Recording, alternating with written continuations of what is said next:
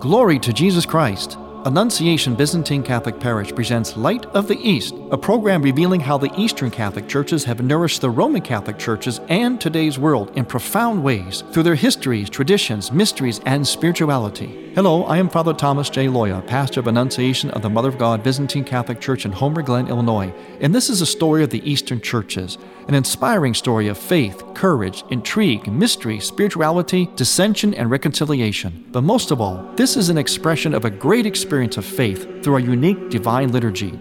Join with me now as we look toward the Light of the East. Light of the East is also supported by Eastern Christian Publications, where you can find the prayers of the Catholic Byzantine Daily Office at ecpubs.com and easternchristianmedia.com, a broadband network for you to learn more about the Eastern Catholic Churches. That's easternchristianpublications.com. Glory to Jesus Christ. Welcome to Light of the East. I am Father Thomas Loya, your host, and I am hearing, as you might be hearing, a distant echo, although maybe not so distant, echo of the coming Christmas season. But before that, of course, we have the preparatory season known as Advent in the Western lung of the Church. In many Eastern churches, it's called the Philip's Fast. These are penitential periods. They are periods of a certain looking forward, a kind of a certain joyful hope, at the same time, a penitential season. And we're not there yet, but we're getting there, and we have a few preparatory days before the preparatory season.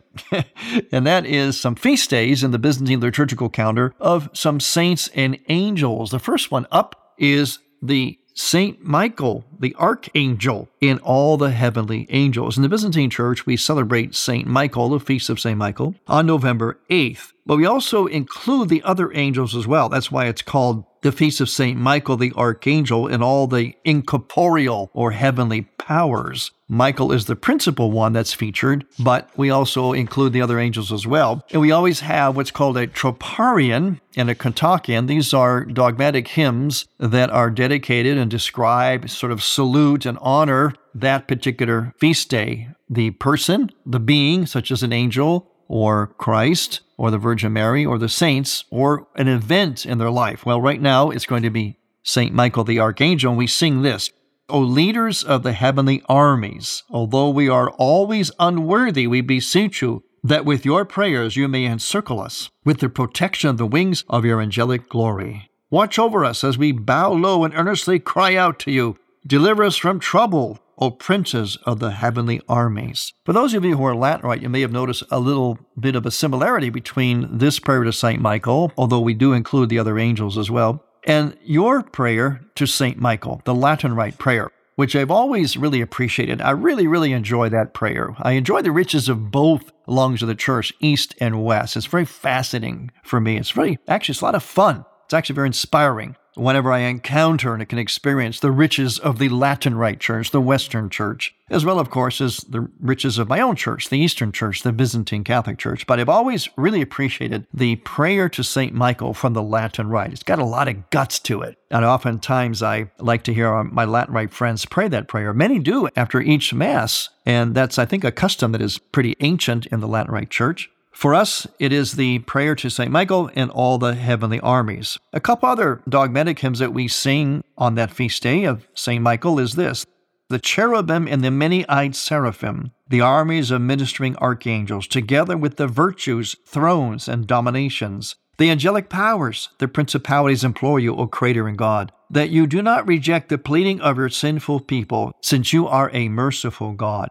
Now, as always, these dogmatic hymns are rich in meaning. It's why we sing them. In the Eastern churches, when we sing our services, whether it's the divine office, the Vespers, the Matins, or the Eucharistic liturgy, which we call the divine liturgy, we're always, in a sense, singing dogma. We're singing our theology. We're proclaiming what we believe, oftentimes in very poetic ways. And this one that I just read, the cherubim, the many-eyed seraphim, the armies of ministering angels and archangels, if you notice what that's doing, it's already teaching us something theologically. It's teaching us that there are different levels in heaven. There's actually a hierarchy in heaven, and some angels are actually higher than others. Now, we don't know exactly how that works in heaven. It's not like someone is more important than the other or jealous or whatever. It's just the hierarchy, the way the order is, even in heaven. And hierarchy on earth, and this is the value of these dogmatic hymns, because it takes what is in heaven on this high, spiritually transcendent realm, but it connects the earthly realm with those principles. In other words, if there is hierarchy in heaven, then earth is a reflection of heaven on earth. So there's got to be hierarchy in heaven. And this is what is so important about hierarchy in the church and also at home. In other words, an order of what is the top, what is the next level, etc., etc. And each one is equally valuable. It's not like there's a comparative dimension where, well, this one's more important. How come? I feel jealous. It's about each one contributing its own unique quality and character to the entire order of things. If you listen to music, there are some instruments, especially in a symphony orchestra, there are some instruments that are more subdued, sort of background or the accompanying pieces, and there are those that are more forward, more of the melody, the main pieces, and that's what makes the beauty. Or if you look at a starry sky at night, what makes it beautiful? What makes it beautiful is that some stars are bigger, closer, and brighter than others, and there's a whole variation. That's what makes it beautiful. If they were all the same color, they're all the same brightness, it wouldn't be quite as beautiful. So this is how it is in heaven, this is how it is on earth. And this little dogmatic hymn brings that out to us to meditate on. And it also says this, that you do not reject the pleadings of your sinful people, since you are a merciful God. So what we do with angels and also saints, and again, this little dogmatic hymn points it out, is that we rely on them for intercessor. We rely on them for intercession. This is called intercessory prayer. We end every prayer, every dogmatic hymn that we say to an angel or to a saint or to the Virgin Mary, we always end it with, have mercy on us, or pray for us, or intercede for us. And again, this dogmatic hymn points that out. A lot of theological points, all within a few phrases in this dogmatic hymn. That's the value of these hymns. It's part of the genius of the Eastern churches and our liturgy, this dogmatic hymnody. Yes, we use the Psalms, of course, and the verses from Scripture, as does the Latin Rite, but we also have the addition of these dogmatic hymns, which draw us into a kind of a contemplation. It's almost like going on retreat every time you go to one of our services, especially the Vespers, the Matins, and the Divine Liturgy. Intercessory prayer is something we see in the Scripture. We see it in the Virgin Mary herself. She was the intercessor for us. Christ came through her. That means we can go through her to speak and appeal to Christ. In fact, as we do, it's something like in electricity, where you run a current of electricity through an amplifier. It makes the electricity stronger. It's the same current, it just makes it stronger. It's the same thing with our prayers, our intercessory prayers. We run our prayers through these holy people who we know are in heaven, such as the angels, the saints, and of course, above all, the Mother of God. So it's sort of a back and forth movement between God and us. God came to us through an intercessor. He speaks to us through His church, which is an intercessor, and the saints who are intercessors. But we also speak back to God through them. This is not saying that we're praying instead to somebody else and not to God. We're praying to God, but with and through the intercessors that amplify our prayers. Think of this. Think of going to a court. You had to go to court for some reason, and you have to defend yourself. Couldn't you just say to the judge or to the jury, I am innocent. I plead my case. I am owed justice. You could say that. You could look directly at the judge or directly at the jury and say that. But let's face it. If, for example, you're on trial, you're defending yourself against a wrongful accusation, how far do you think you'd get on your own by just saying, hey, I'm innocent? So what do? We get an intercessor, a lawyer, who can say the same thing, but in a much better way. Talk about amplifying our plea. That may be the only hope we have of getting justice, is through the intercession of the lawyer who can say our plea better. So think of it that way. So the angels also are used extensively in the Eastern churches. They're always throughout the iconography. They're always surrounding Christ, surrounding the Virgin Mary. There's even an icon called the icon not made with human hands. It comes from a story about Christ and his facial imagery being put on a napkin. And that image is painted usually right above the altar in Byzantine churches. And that cloth with Christ's face on it is held up by 2 or 4 angels.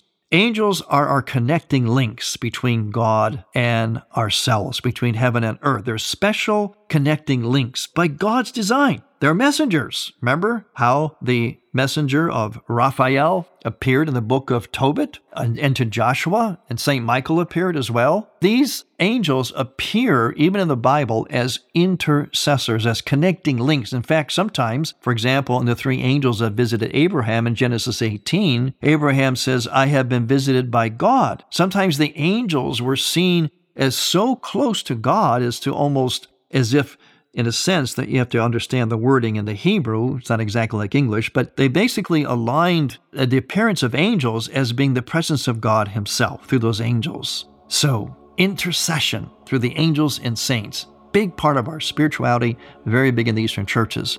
When we come back, we'll talk more about the angels and saints as intercessors as we prepare for the coming of the preparatory period of Advent and the Phillips Fast. I'm Father Thomas Loya on Light of the East. Every day, Father Loya posts a brief 2-minute Facebook video on the Annunciation Byzantine Catholic Parish homepage. You'll be amazed at what you can learn just by watching. Light of the East mission is Christianity's reunion, and to tell the story of the Eastern lung of the Catholic Church, we need your support. In order to keep Light of the East on the air, you can make a donation now by going to ByzantineCatholic.com. That's ByzantineCatholic.com. And then donate securely using any major credit card. With your help, we can keep Light of the East's illumination bright.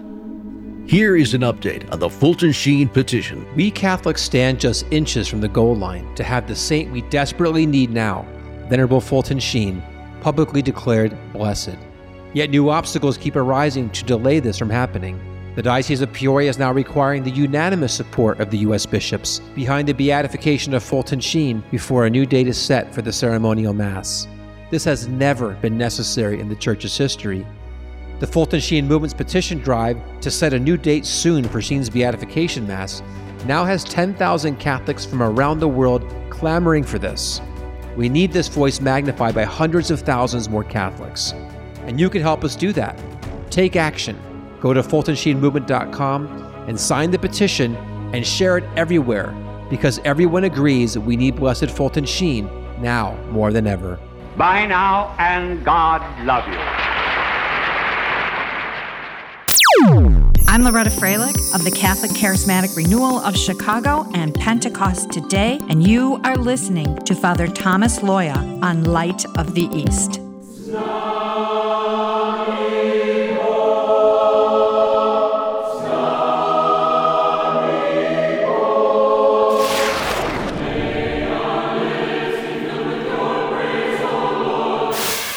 You are listening to the Choirs of Annunciation Byzantine Catholic Church under the direction of Timothy Woods in Homer Glen, Illinois. This is the music you hear on Light of the East and is sung during the sacred liturgy at Annunciation Byzantine Catholic Parish. Order online at ByzantineCatholic.com. All we ask is a donation of $20 or more, which includes shipping and handling, to Annunciation Parish for each Theosis CD. Send a check made out to Annunciation Parish at 14610 Wilcook Road, Homer Glen, Illinois, 60491. And may God grant you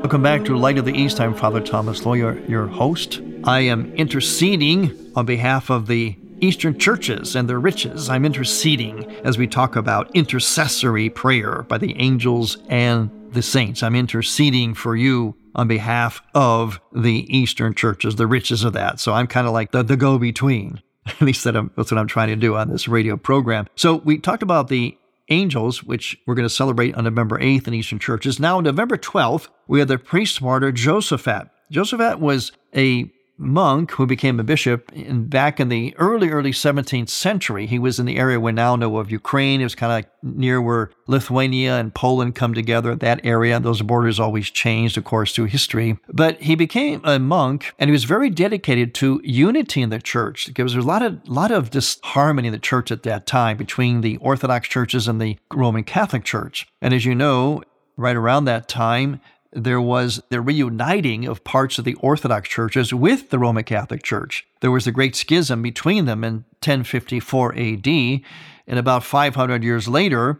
parts of the Orthodox Church began to reunite with Rome, and those parts are what we know as the Eastern Catholic churches, which is what I belong to, the Byzantine Rite in particular. Well, our friend here, bishop or priest martyr, they call him priest martyr Josaphat, was very much a part of that movement. He was trying to get the Orthodox to reunite with Rome. And there was such animosity at that time that there was a great tension to the point of violence.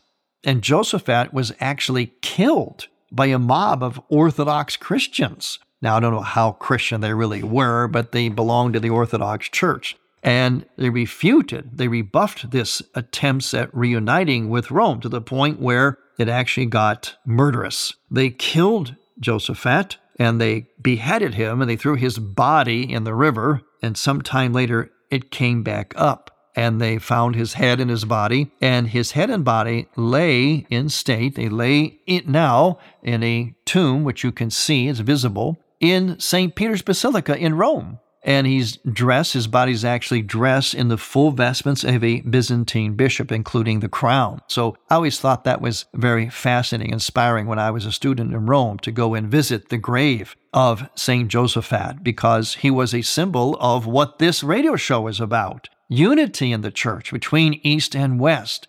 And he, like many of my own family members in Eastern Europe under communism, Josaphat, like those later people under communism, shed their blood out of faithfulness to this idea of unity with the Pope of Rome. So Josaphat is a great symbol of that. And we sing for his troparion, "You have become a brilliant light, a priest martyr Josaphat. You gave up your life for your sheep like the good shepherd. You were slain by the lovers of heresy, and you have walked into the Holy of Holies to rest in the company of the angels, O long-suffering saint. We make this petition to you. Beg Christ, the Prince of Shepherds, to save our souls and to number us among the sheep on his right hand." On his feast day, on the eve of his feast day, November 11th, my church was privileged to be asked by the Cathedral of St. Josaphat, the Ukrainian Byzantine Catholic Cathedral in Chicago, a great, magnificent cathedral in what's called the Ukrainian Village area of Chicago. We were asked to come and to celebrate the evening Vesper service for this feast as the vigil for the feast of St. Josaphat. We share that together, the Ruthenian Byzantine Catholic Church, which is the church I belong to, the particular jurisdictions, so-called Ruthenian, and the Ukrainians. We're almost the same people, but there's just a little distinction historically. But anyway, we both honor St. Josaphat because we both are in union with the Pope of Rome. We were part of the Orthodox churches after the schism of 1054, but we reunited with Rome. And people like St. Josaphat, well, he's one of our heroes because he believed in union as we do, and was willing to shed his blood for that union. So another saint we got coming up, and here's another big one. He's a giant in the Eastern churches, and he's big in the Latin Rite Church too, because he's one of the great fathers of the church. In fact, his statue is there along with the 3 other statues behind the great altar at St. Peter's Basilica in Rome, and he is helping to hold up the chair of St. Peter. The cathedra, the great chair. There's 2 fathers from the Western Church and 2 fathers from the Eastern Church that are holding up that chair of Peter in St. Peter's Basilica, and his name is St. John Chrysostom. St. John Chrysostom, he gets his name, Chrysostom, meaning golden mouth, because he was such a dynamic preacher. He was a father from the 4th century, that great time of the 4th century. Boy, what a time that was in the church. So many spiritual and theological giants came out of that era of the church. There were so many heresies that were fought, and the correct teaching of the church prevailed. It's a time when the Bible was actually put together in its final form. All the books that were fooling around that were, in a sense, considered or vying to be put into the canon of the scriptures as we know it today, that was happening in that century as well. So the 4th century was an incredible century in Christianity and in the history of the church, especially in the Eastern Church, with people like St. John Chrysostom. Now, Chrysostom being a great preacher, by great, I also mean he did something which we need a lot more of today. People are asking for it today. They need it today. But many priests and bishops are a little afraid, but they need to overcome that fear and be like John Chrysostom. And that thing that's needed is to tell it like it is, to preach the gospel with power, be able to make that gospel relevant to the people of today, to their experience, to be able to contrast the gospel with the false ideologies of our day, and to name those false ideologies. And Chrysostom was good at that. In fact, he was so good, he would get into trouble, because what would happen is when he was preaching from the great church there in Hagia Sophia, the empress would attend, and she was at one time rather corrupt. And he would actually point her out and call her out there right in his homilies. So guess what happened to him? He got exiled. He got exiled about 5 times. He wouldn't stop. He wouldn't stop telling the truth at his homilies. He got exiled 5 times until finally he died from his last exile. But you know what? He's in the Hall of Fame. In other words, he's a saint in heaven, and he is remembered very much by the church. And in fact, he is one of the fathers of the church, a really, really, really esteemed position to be in. I mean, he didn't strive for it. He was humble, but we acknowledge him as a father of the church. Those who taught the faith in a very clear, profound, dramatic, powerful way and suffered for that. These are the fathers of the church. They're the ones that we like to read and to go back to whenever we're trying to make discernments about our faith, about moral decisions, try to come up with ways to address moral issues that come up in different ways in our modern times. Things that are influenced even by science, such as in vitro fertilization, things like that. Considerations and questions, nuances that we didn't have before because we didn't have these capabilities before. So-called test tube babies and so on. What is the morality of these things? Where do we go for them? We always go back, of course, to Scripture, the history of the church's teaching, papal documents and so on, but also and always to the fathers of the church. And St. John Chrysostom is one of those great fathers in his preaching, but also his mastery, his clarity of church teaching. He was very, very erudite, very, very rhetorical, very flowery, very, very high level in the way that he spoke, and with great power and drama and truth. And again, the dogmatic hymns for his feast day, which is November 13th, say things like this. O Chrysostom, the church sings to you, rejoice in Christ your bridegroom. For by your virtues and your words you have enlightened the world more than the rays of the sun.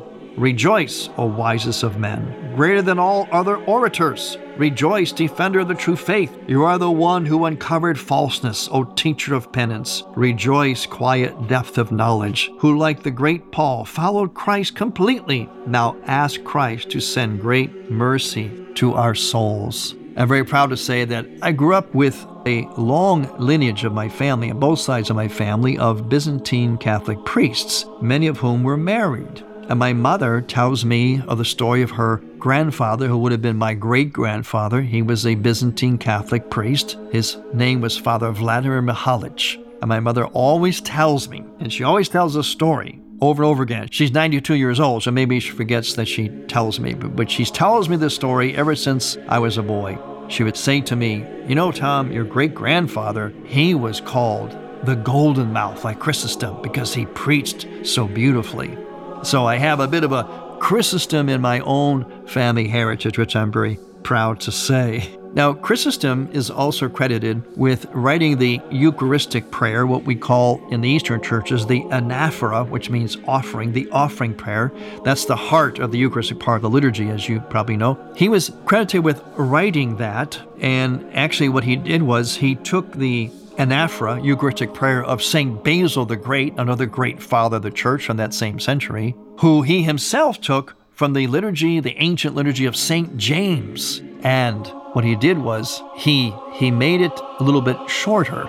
Even though many people think that our liturgy is long, it was actually made even shorter by John Chrysostom. But nonetheless, beautiful and profound in its poetry and its theology, the anaphora of St. John Chrysostom. Thank you for listening. I'm Father Thomas Loya on Light of the East. To hear Light of the East again, visit ByzantineCatholic.com and click on the Features and Programs tab, and on iTunes. Thank you for listening to Light of the East. We encourage you to tell a friend about Light of the East and to visit ByzantineCatholic.com.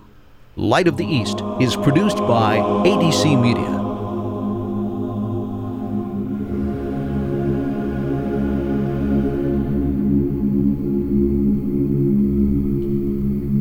News from around the world as it happens, religious liberty, immigration, prayer, plus daily reports from the White House, Capitol Hill, and Rome. Get the Catholic News perspective on the things that impact your life on the EWTN Global Catholic Radio Network. Thank you for listening. Next week, we will return to the Light of the East. To learn more about Annunciation Byzantine Catholic Parish, visit our website, ByzantineCatholic.com, where you will also find an archive of all of our programs. In order to continue Light of the East with its mission of Christianity's reunion, we need your support with a donation. Any amount will be a blessing. Please make out a check to Light of the East Radio and send it to Light of the East, 14610 Will Cook Road, Homer Glen, Illinois, 60491. That's Light of the East, 14610 Will Cook Road, spelled WILL-COOK Road, Homer Glen, Illinois. Or donate online on the homepage of ByzantineCatholic.com. From the Light of the East, a new dawn of unity is in sight. God bless you, go with God, and may God grant you many happy years.